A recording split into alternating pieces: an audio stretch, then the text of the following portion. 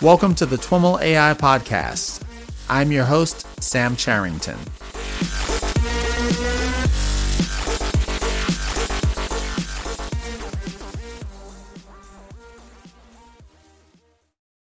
All right, everyone. I am on the line with Kyle Story. Kyle is a computer vision engineer at Descartes Labs. Kyle, welcome to This Week in Machine Learning and AI.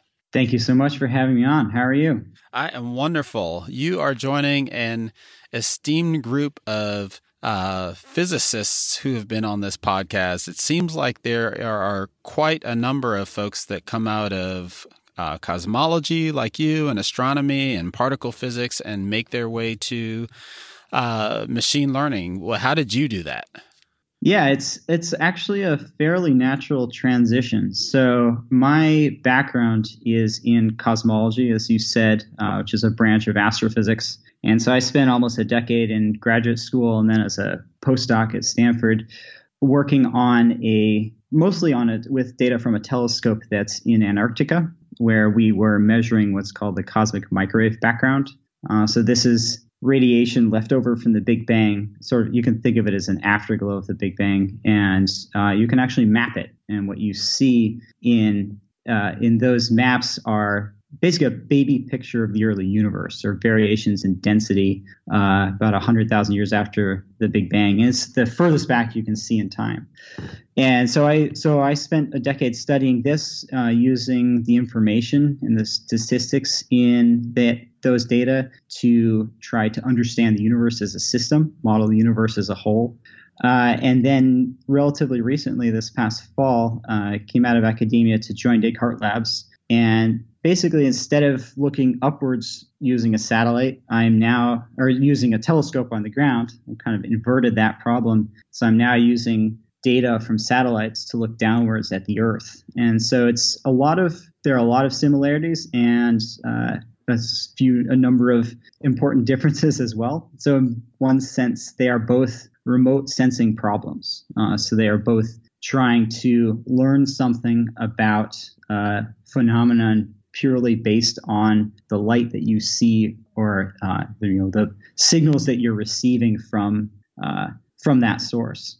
And then on the machine learning side, before we go too far, I've got to ask: did you ever get to spend time in Antarctica? Like, I'm envisioning, I forget the movie, but like the one camp where you go basically under, I don't know if it's underground, probably not under ice, but you go into this encampment. Was it anything like that? It's not quite like that. I have spent just shy of a year of time total in Antarctica that was spread across 6 different trips. So that the telescope that I worked at is aptly named the South Pole Telescope, and it is literally at the South Pole. And so I would go there during the austral summer season to maintain the telescope, set it up for observations. And then most of our observations were taken during the austral winter. So when you're at the pole, there is 1 day and 1 night per year. So I like to say that I've spent almost a year in Antarctica and I've never seen the sun set, which is kind of interesting.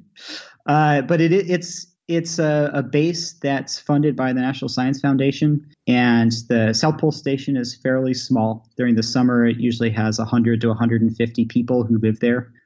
We do have a building that's heated, so kind of very small dormitory-style rooms and a cafeteria, and then we're there to work, so we just work all the time. But it's a really interesting environment to be in. It's just a super cool place to be, and I really value having had the opportunity to spend time down there. It sounds like an incredible experience. So you were recently at the Google Next conference talking a little bit about the work you're doing at Descartes, and one of the things that you made sure to touch on is really the types of problems that you encounter, the computer vision problems that you encounter at Descartes, and some of the unique characteristics of those problems. Can you maybe review those for us? Sure. So the types of problems that we're working on in Descartes Labs is trying to understand the world using machine learning and using satellite imagery and other geospatial or like georeference data sets.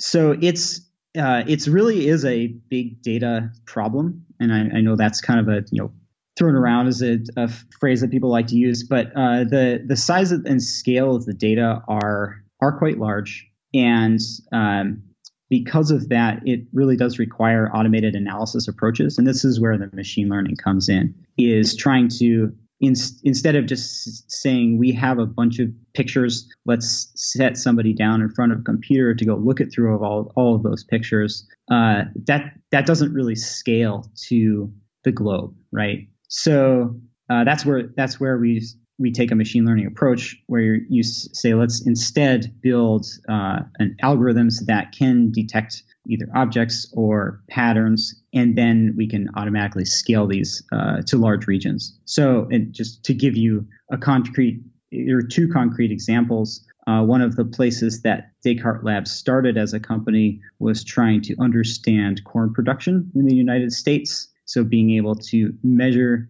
and predict corn production over the Midwest of the United States. And then another example, just to have something concrete, is mapping infrastructure in a higher resolution in satellite imagery. So, for example, being able to simply find buildings, be able to make maps of buildings, and you'd be surprised how incomplete open source data sets are, even on basic infrastructure like this. So the idea with that latter example is we don't have good lists of where the nuclear reactors are or the power stations or things like that. So we need to actually regenerate those lists using satellite imagery. So some of the specific types of buildings, like nuclear power plants, are pretty well listed. But even just mapping, residential buildings and industrial buildings, and simply just knowing where they are, the best open source data set that I'm aware of is OpenStreetMap. And so some of your listeners may be familiar with that. And it's an incredible data source. But even in the United States, when I'm looking at that data set, I can go and pull it up and see entire neighborhoods that just are blank, just don't have anything filled in. And that's largely because that community has primarily been based on people hand labeling things and largely volunteer effort. And it's really impressive what they've been able to do. But being able to scale that to an up-to-date map of buildings across the United States, or even better across the world, is really just not. It's not up to the task of hand labeling all of segmenting out each building in a neighborhood.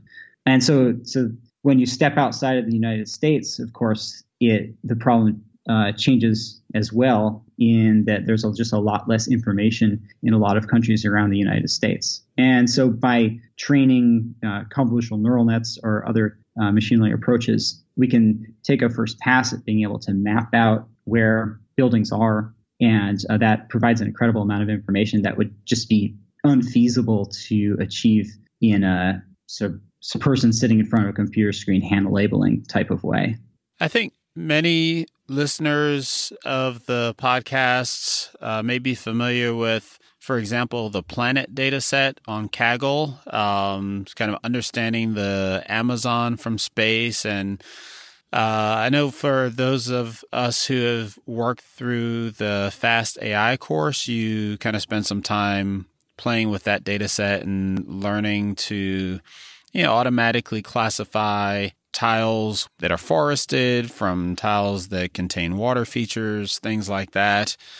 And so we may come to this conversation and say, oh yeah, sounds easy, pretty standard stuff. Bring us to the real world. What are some of the challenges that you deal with that, the folks doing this on Kaggle don't have to worry about? Yeah, sure. So I come at this from my physics background, as it's all about the data and the information that's in that data. And so stepping away from machine learning a little bit at first, you simply need to be able to access the data in an efficient way. So that's these data sets are quite large. So when you come to a Kaggle competition, that step has pretty much already been taken care of for you. But there's a huge amount of effort in being able to get the satellite imagery and then have it quickly accessible in a way that you can incorporate into even starting to take a machine learning approach. And so this is actually one of the things that Descartes Labs realized fairly early on, was that a lot of the power for being able to work with these data sets is going to come from having a platform that allows uniform access and quick access to these types of data. So one of the things that we have done, and it has been a primary goal and continues to be a primary objective of the company, is to build out a platform that provides quick access to a huge amount of data. We do so. This is why we were at the Google Next conference. We've built out this entire platform within Google Cloud. So we pretty much don't own any hardware beyond our own laptops and are working almost exclusively within the cloud. And what that gives us is being able to host a large amount of data in a way that we can access very quickly. So that's one problem. Then a more machine learning specific problem is the ground truth question, right? So when you come to a Kaggle competition, oftentimes you have a lot of well-labeled ground truth. And basically how much ground truth you have will dictate what types of algorithms you're able to use, and then what types of problems you're able to solve. So those are at least just two problems that present themselves when you start dealing with questions in the real world. On that first point, the platform, talk about, I'm curious what that means for you, or rather, I'm curious what all that encompasses. Is the platform, just some set of Google Cloud services that you're using off the shelf, or have you built a lot of capability on top of kind of raw, low-level hardware that you're using via Google Cloud? Walk me through what the elements of this platform are. Sure. So it's all of the above, everything you mentioned. Okay. So the first step is getting access to these data. So there are a number of openly available sources like Landsat or Sentinel, generally government sources, and they all have their own unique ways of accessing the data. So in principle, it's open and freely available, but each one has a slightly different format, or has slightly different image registering, or has been tiled in a different way. So the first big step is ingesting all of those data and then hosting them in the cloud. So figuring out how to access the data stream, pulling out all of that data in, uploading it into the cloud. The next step that the platform accomplishes is tiling those images across the globe. So because I'm working within within our platform, I don't have to think too carefully about how to stitch together a bunch of different images in order to make a picture that covers the region that I'm interested in. That's all handled in an automatic way. So a predetermined way of tiling the data that just simply removes one of the steps that I would otherwise have to deal with. Then there's the search question, right? So let's say let's continue working with the building model example, since that's the one that I've personally worked on directly. So let's say I want to collect a set of imagery over California to use as training data. How do I figure out which images I need to pull from the giant database? So we have a search capability that has where each image that gets uploaded has a list of metadata, and then we can, using the Google's BigQuery, this is Elasticsearch, we can search through that metadata and pull down exactly which images over which region over what time in a really efficient way, and then turning those images from whatever compressed format they've been saved into an actual image that I can plot on my computer and then do things with. And so this actually brings up a point that maybe we can get into a little bit later of how we think about these types of analysis. And what I mean by that is thinking about imagery instead of something you pull up on your computer and then you flip through images and kind of hand label things or look at things. Thinking about that imagery as input to algorithms, input to machine learning algorithms. And when you start thinking in those terms, it's you definitely take a different approach to how you work with that data, how you store it on disk, how you make it available. Interesting. So, for example, is that latter point meaning, as opposed to storing the images on disk as, in a native image format, you're storing them as like TensorFlow records or things like that? Close. That's the right idea. So we actually chose to store the majority of our data in JPEG 2000, and the reason for doing so is that format basically decomposes the images by scale, and then allows you to use the correlations between different bands. So these images, can have spectral bands, like red, green, blue, near infrared, SWIR, etc. So you can take advantage of some of the fact that these bands are correlated to be able to compress them significantly. And so when you say store them by scale, is that in the sense of like a progressive image where you've got kind of a low resolution version of the entire tile and then like progressively more detailed tiles underneath? Yeah, so it allows you to do that without having to save duplicate copies of the data, right? Okay. So so this is one way that we're able to zoom in and out. So on the visual side, when a person is actually looking at it, being able to zoom in and out quickly is taking advantage of that kind of layered structure of the way that the data is saved.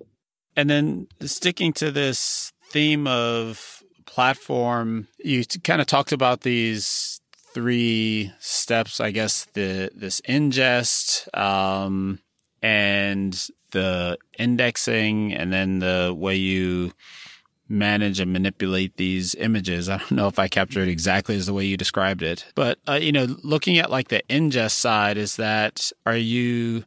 what are the different ways that you're getting the imagery? Like, are you, I don't recall if Google has a, ship a hardware box type of feature like a AWS Snowball. But is that an issue for you? Or are you mostly getting them online and landing them in cloud storage or something similar? Yeah, it's the second option. So we're pretty much always getting them online, and then depending on most of the data sources that we're interested in are data sources that are continually updating, right?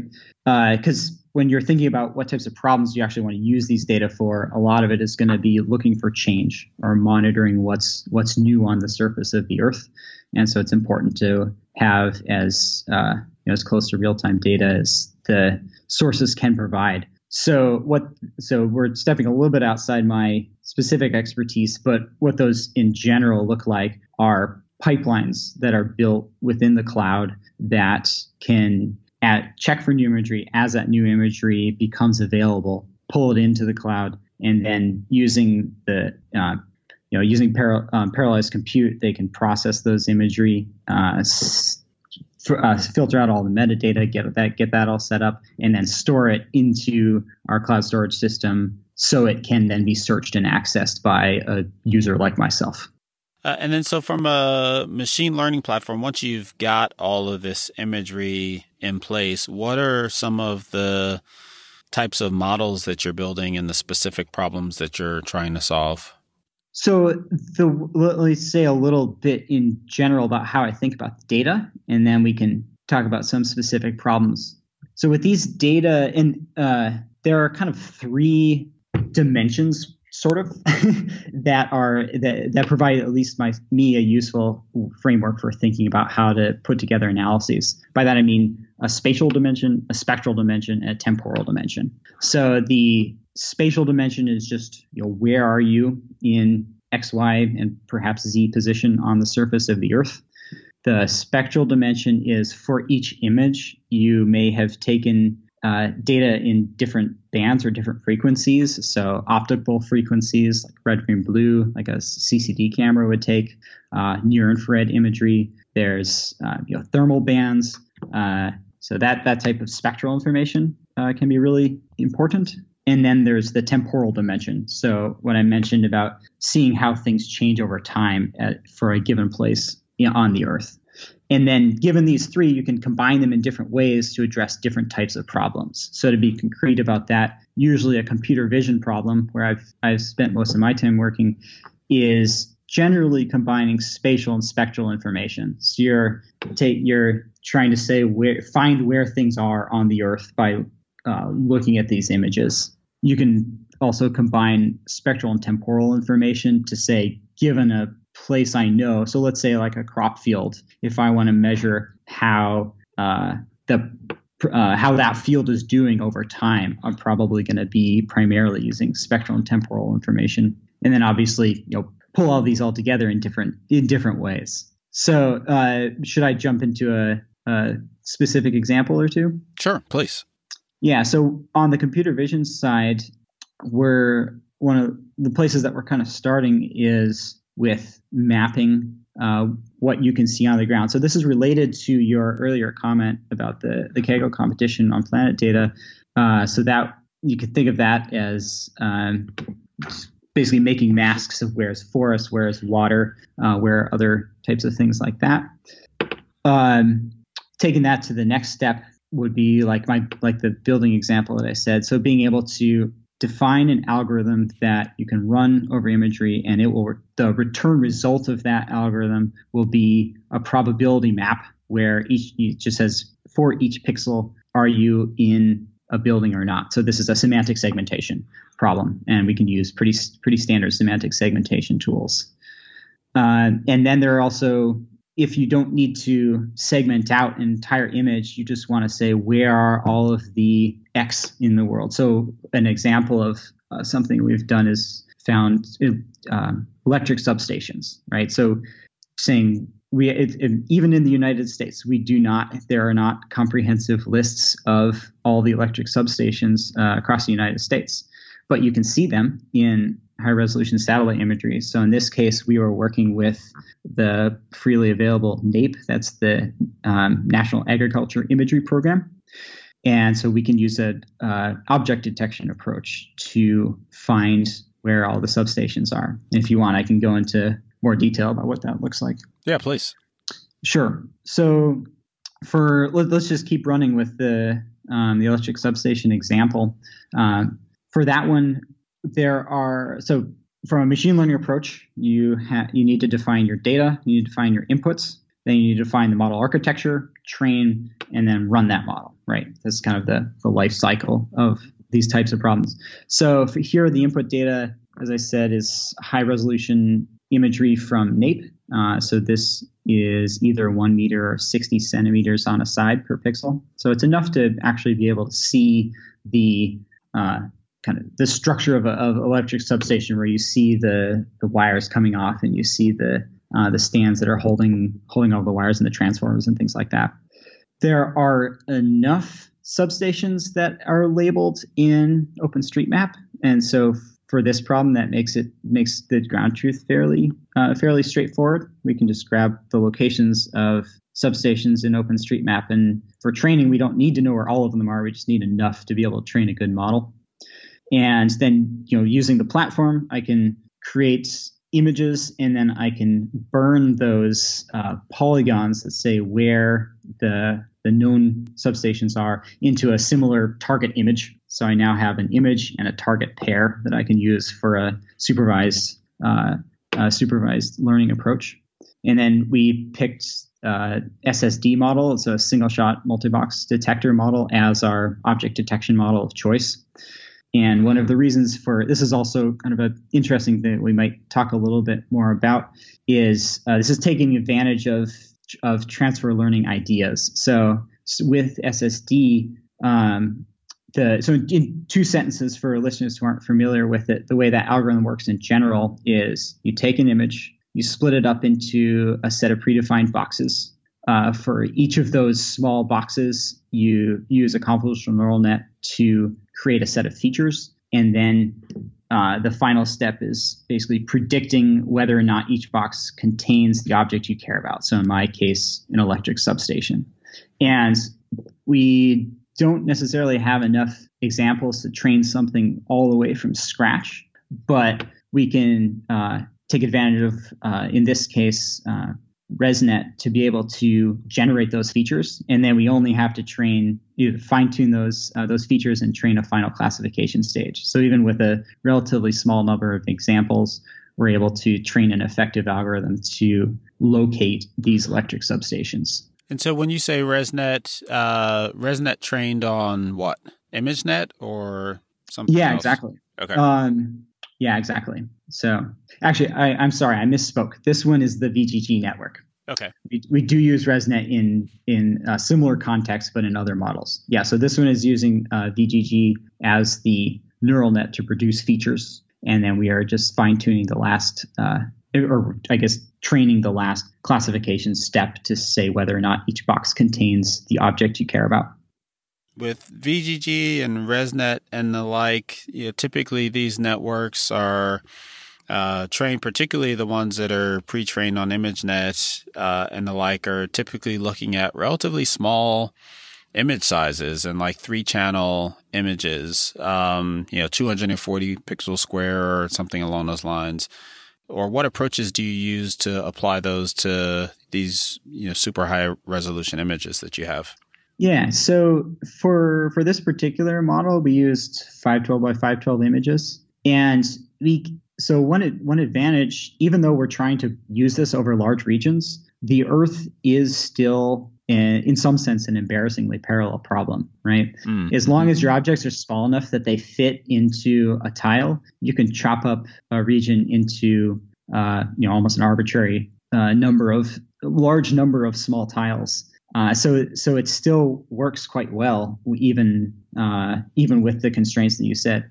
And then in this case, we are just taking. So you mentioned the 3 bands. That is an important difference between a lot of standard computer vision problems where you're just using a RGB image versus what I've mentioned here with satellite imagery. In this case, we are still just taking the I think I'm using an NIR, an R, and a G band in this case. But in other algorithms that we worked on, we have used basically data compression, so PCA decomposition, things like that, to be able to compress a larger number of bands down into 3 bands that will then work with these pre-trained feature generators. That's interesting. So in that case, you've got some larger number of bands. You've got your, I don't know if for the satellite images, the color bands, the visual bands are 3 or more, but you've got some number of visual bands, and then you've got like these infrared bands. How many total do you start with in some of those cases? It depends on the satellite. So for example, the Sentinel satellite has 12 bands that extend from visible to near infrared all the way up into SWIR bands that are sensitive to thermal emission. So it can vary a lot. So you've got 12 bands, and you're able to use PCA or some kind of alternate projection of these bands down to 3 bands, and yet a model that's trained on kind of visual ImageNet objects still works? Yes and no. It's surprising. I mean, because I'm imagining that these visual, I guess in one sense, like the result of this PCA thing, I'm not imagining that to really mean anything visually, right? And so your model that's been trained on this highly visual data, in one sense, I wouldn't expect to work. On the other sense, like all it's doing is learning a bunch of different kinds of patterns. That's what you're counting on, is that it learns a bunch of different types of patterns that themselves aren't necessarily visual. So maybe it should work. Yeah, exactly. And it's a lot of trial and error, right? It's a lot of like, hey, this might work. Let's do a small test and just see what happens. And in some cases, this type of transfer or compression has worked well. And then in other cases, I think hopefully we'll talk about geovisual search in a little bit. There was insufficient, and we had to do some further fine tuning to be able to get effective features. So it just, it's a lot of trial and error, and a lot of simply digging into the data and doing a few tests, seeing what works, seeing what doesn't, and then moving on from there. You mentioned that you to get your ground truth, you start with this OpenStreetMap data that has identified some number of electrical substations. How many approximately are there that are identified? So in the ground truth set that I ended up with, I had a few thousand. Okay. So that kind of gives you an order of magnitude. Yeah. So you've got a few thousand of these electrical substations, and you said you burn them into the images, meaning just simply saying that the output from OSM is a polygon that has lat long coordinates to trace out a boundary, and I'm just simply turning that into an actual image of zeros and ones within inside that polygon and zeros outside that line up with the corresponding image from the satellite.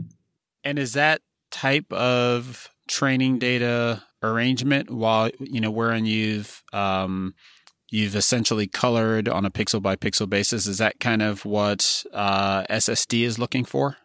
So then for SSD, there's one final step of then drawing a bounding box around the ground truth object. And so I guess we probably could skip the burning the raster step to make it slightly more efficient. But then the actual training is done against the coordinates of the I guess at that point they're actually in pixel coordinates. So we do need to go through the image to get the pixel coordinates of the bounding box for the object of interest. Did that make sense? Yeah. I mean, it sounds like you could potentially do some kind of math going from a polygon from the OSM data set to pixel coordinates, but the way you did it is by just manipulating the pixels on the image themselves. Yeah, that's right. And with a lot of these things, it's a question of where do you invest your time? Absolutely. And so something like that, you could probably make that better. But there's 1,000 other things that are more important to put my time in at my desk into.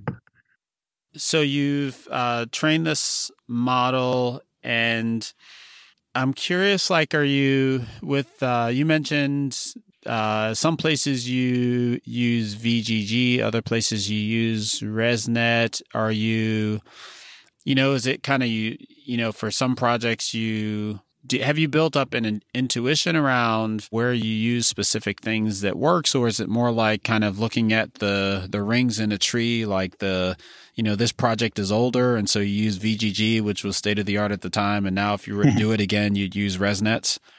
Yeah, there's a lot of that, right? Exactly what you said. You build up models as you go, and then as new tools come online, then depending whether or not it's worth going back to fix up a model will dictate whether or not you go back and try out new tools or new feature generation. I hope we'll talk about geovisual search in a bit, and that's an example of that where we've done something that's worked pretty well, but then are now in the process of going back, using new tools, using new data, trying to make it better. Okay, well, let's do that. Before we do that, have we covered all of the important bits on the substation identification? And maybe one last thing, just because with this being the Google Next series and relating to the cloud, an important part of these models is once you're done with the model, you need to be able to run it efficiently over large regions. And so it's not machine learning specific necessarily, but it's definitely cloud related. So as I mentioned a few minutes ago, the Earth is somewhat of an embarrassingly parallel problem where you can just chop it up into a lot of little pieces. And this really lends itself very naturally to a cloud environment. So once we have a model, then let's say I want to run it over the United States, I can just grab all of the imagery that to cover the entire United States, chop it up into little 512 by 512 pixel pieces, and then hand a set of those and the model to a worker in the cloud, and then I can spawn effectively an arbitrary number of workers to go process all of these data through the model and then save those results directly to the cloud. So just by working in that highly parallel fashion, that's how we're able to automate analyses and run them in a reasonably quick amount of time. So like I've been able to, I mentioned the building detector. I was able to run that over the entire state of California kind of overnight. And so I come back and work in the morning and I have a map of all the buildings across the state. So that's just the kind of the final piece of the model life cycle. And even with that final, that specific piece and, the constraints you mentioned of taking this model, handing it to something that lives in the cloud and having it run in a distributed fashion. And even within the confines of Google's cloud offerings, there are still probably I can think of 5 ways off the top of my head to do that specific thing. Like, do you get involved in the infrastructure pieces of putting that all together? Or maybe more generally, how have you architected this distributed execution or training? Is it like, is it one of the higher level, the machine learning engine type services, or is it all running on just Cloud Engine workers that you guys build up and manage, or is it running on Kubernetes? Yeah, so the engineers on our team have built up a system in Kubernetes that are using primarily preemptible VMs, and then we've written our own task scheduling software that will, we've written our own task scheduling software that will launch jobs into preemptible VMs. All of the work environments, so capturing the code, and then all the different dependencies, things like that, using Docker, and then inside of Kubernetes. And so then you can set up an environment in each of those workers, run the code, save your results to the cloud, and then break that all down. So it's all Kubernetes based. We're now working on getting Istio, which is one of the new monitoring packages out of Google, to be able to monitor all of these processes in an effective way. And then we're not using the ML engine yet, but it's something that we're looking into. And are you also looking at the Kubeflow package for Kubernetes? Yeah, so that's also something that we're looking into at this point. So far, we're basically running our own models. We're largely Keras models, but yeah, Kubeflow is something that we're starting to look into now. How long has the platform been around? How long have you been working with Kubernetes? So the company in total has been around for about 3 years. So we're a pretty new company. And I'm not on the engineering team, but we've been working with Kubernetes for a while. So I think most of that time. Cool. Yeah, we won't drill into necessarily the Kubernetes details here, but I may be interested in talking to someone on the engineering side as well, for absolutely. background.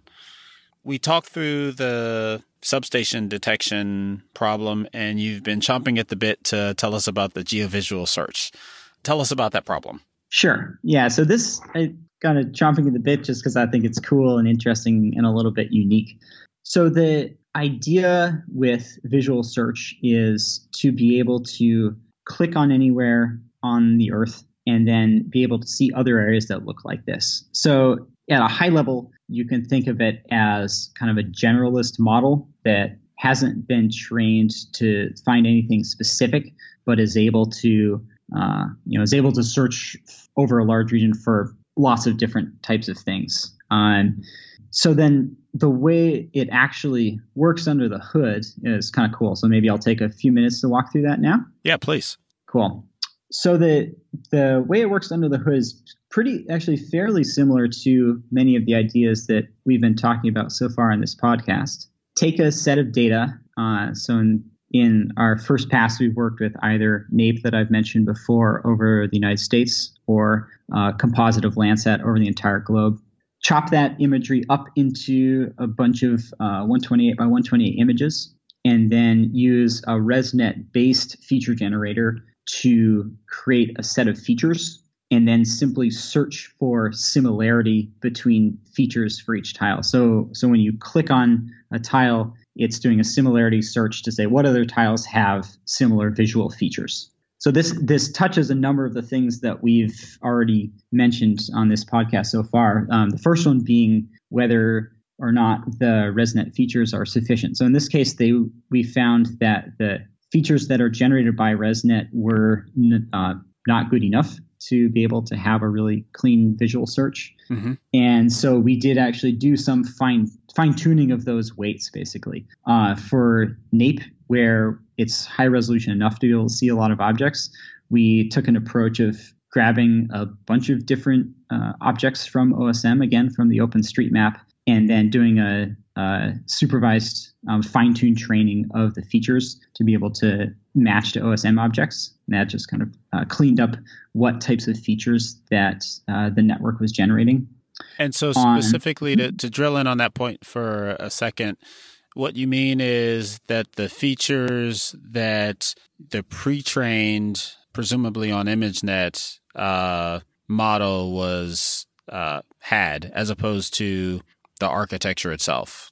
You weren't ever training from scratch. This was all, we're still talking about pre-trained ImageNet models. Exactly. That's exactly right. So yeah, taking advantage of all of that computation and pre-training that went into creating the ImageNet-based ResNet weights, and then just fine-tuning those. And I'm curious, can you provide us some scope or order of magnitude of the fine-tuning effort, just to get a sense for, how much you benefit from someone else doing the heavy lifting of training ImageNet? I don't really have a good way of quantifying that. Okay. At the moment. Yeah, sorry.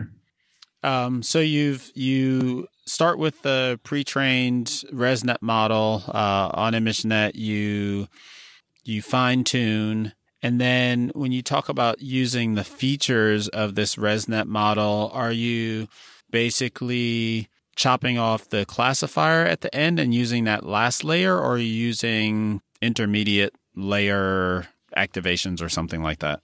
Yeah, so we're basically just chopping off that last classification layer, and then an additional step there is, if we store all of those features, the feature numbers in their full size, that would take up a huge amount of disk space.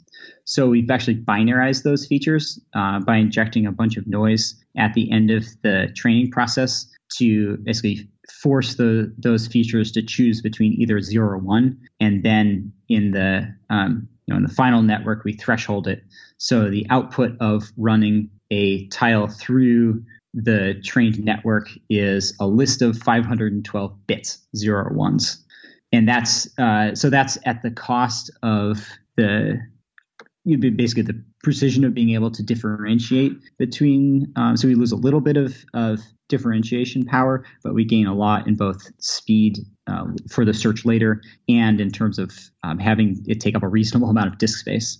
Can you elaborate on that process, the noise injection process, and how that translates to allowing you to isolate these individual pixels? Yeah, sure. So basically at the last step, we injected noise during training with an amplitude that was comparable to the width of the layer's activation function. And so this means that the network needs to basically either decide, the activation needs to either be 1 or 0. Otherwise, there's enough noise to kind of destroy the information that the layer is trying to pass on. So it forces the network to learn to output either very close to 1 or very close to 0. And then once we have that, then we can just, once that's trained, then we can, in the final model, we can just add a thresholding step. Does that make sense? And you're injecting that noise at the last layer itself, as opposed to in the input by manipulating the image? Or That's right. Is it at the... Okay. Yeah, it's just at that last step. Oh, it's interesting. Is there a name for that technique? Not that I'm aware of. There very well may be, but okay. I'm not aware of a specific name. Okay. At that last layer of ResNet, how many features are there? So we're ending up with 512 features per input image. So what you're trying to do is not, you're not trying to necessarily reduce the number of features. You're trying to basically compress them to on-off. Yeah, that's okay, right. Got it. Yeah, exactly. Okay. And then just to complete, because it's also an interesting idea, for the Landsat data set, this same fine-tuning process, but instead of using OSM, there aren't really enough useful information in OSM across the entire globe. So we took an autoencoder approach, basically, and used that as a way to fine-tune the satellite imagery feature generation for the Landsat data set. And what's the relationship between the fine-tuning process and OSM or the auto? We'll get to the autoencoder, but how does the OSM data help you with the fine-tuning? It just makes the features that you're generating more responsive to the types of things you see in satellite imagery. So kind of exactly what you mentioned earlier, where ImageNet is trained on a bunch of pictures that may or may not have the size and shapes of the types of things that you're interested in satellite imagery. This just allows us to fine tune those weights a little bit to make them more descriptive about the types of visual features that we see, in satellite imagery. So does that mean, you've got satellite imagery in your original data. Is what you're doing, are you using OSM to give you landmarks so that you can train on specific tiles that are interesting as opposed to training on a bunch of ocean or something like that? Or is it more nuanced than that? It's partially that, but it's more recognizing the fact that a overhead picture of a city park and a golf course doesn't look exactly the same as a picture of a cat or a dog. And so the features that a network learns to consider interesting from one of those images won't be exactly the same as the features that a network learns to consider interesting from the other one. And so it's really more accounting for that type of difference, knowing that we're going to be applying it to satellite imagery. So trying to just fine tune a little bit what information the network is pulling out of those images. Okay. So you're doing this before you take off the classifier, and you're training on OSM tiles because you've got labels for them. Exactly. Got it. I missed that part. I was thinking we'd already chopped off the classifier. And so how do you use an autoencoder to do that? You're basically doing it in more of an unsupervised kind of way? Yeah, exactly. That's right. So Landsat imagery is a lot lower resolution, 15 meters per pixel instead of 1 meter per pixel.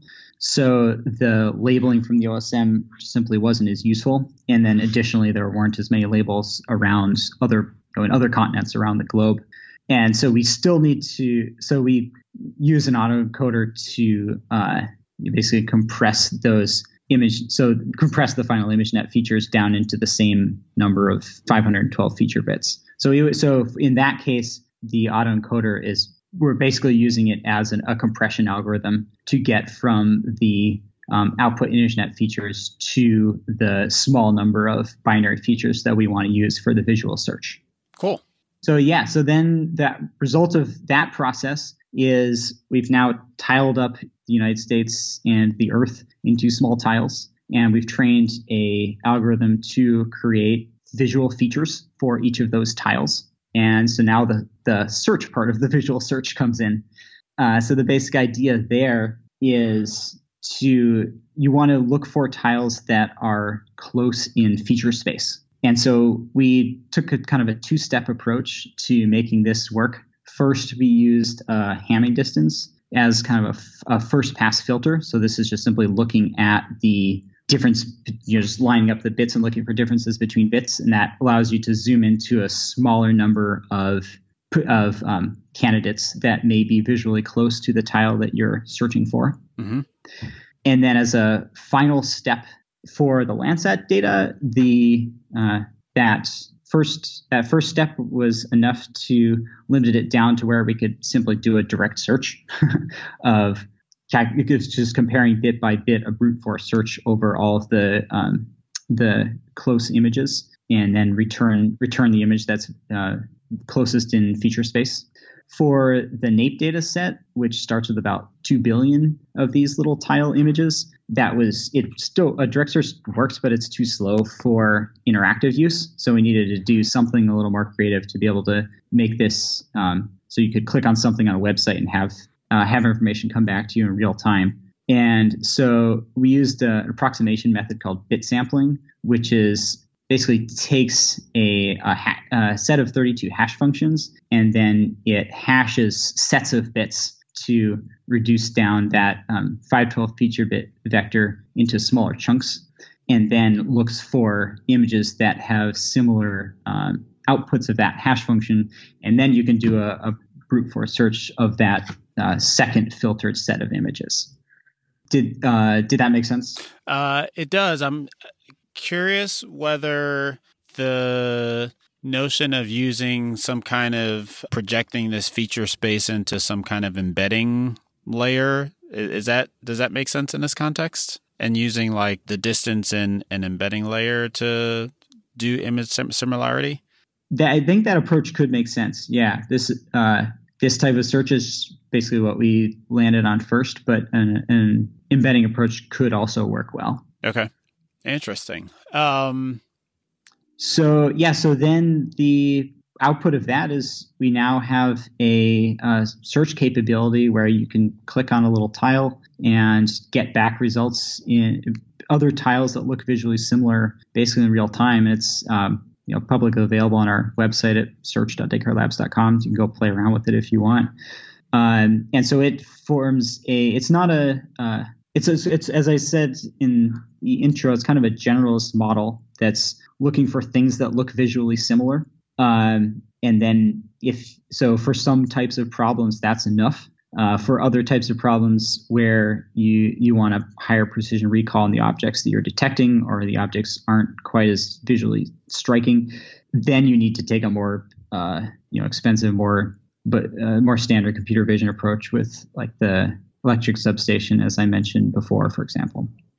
I'm curious with the geovisual search, have you developed a way to characterize the accuracy of the end-to-end process? Like the performance metrics that you would typically look at for a training process are, don't really apply because you're kind of shifting the use domain. And I'm wondering if there's a way to measure the extent to which this feature similarity maps to what people think is similar or what people want to see. Like, is it figuring out tiles that have the same number of buildings, or tiles that have some, maybe there's something that's not really, that doesn't jump out at us that causes feature similarity, but it's not, it's not necessarily what an analyst wants to see when they're clicking around. How do you characterize that performance?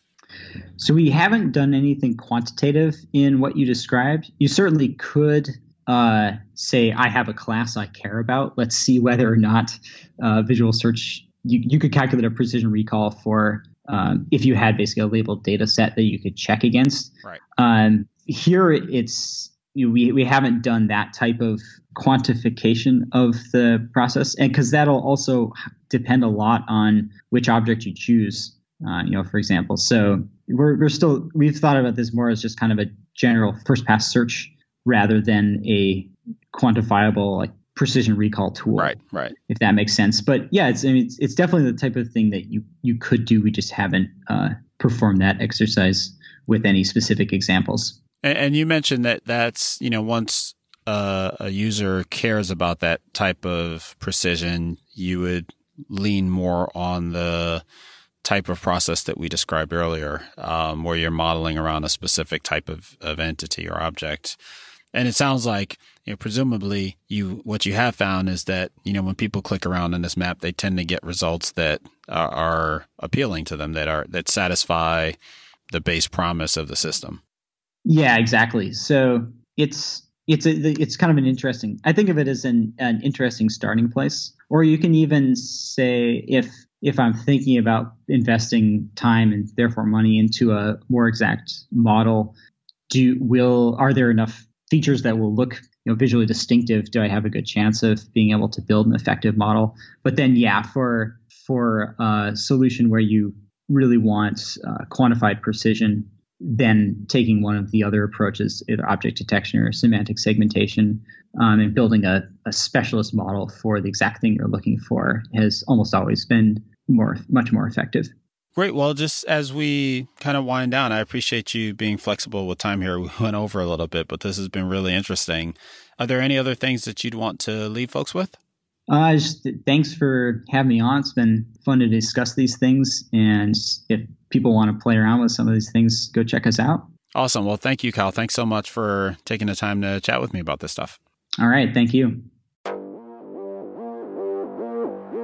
All right, everyone, that's our show for today. For more information on Kyle or any of the topics covered in this episode, head over to twimlai.com/talk/173.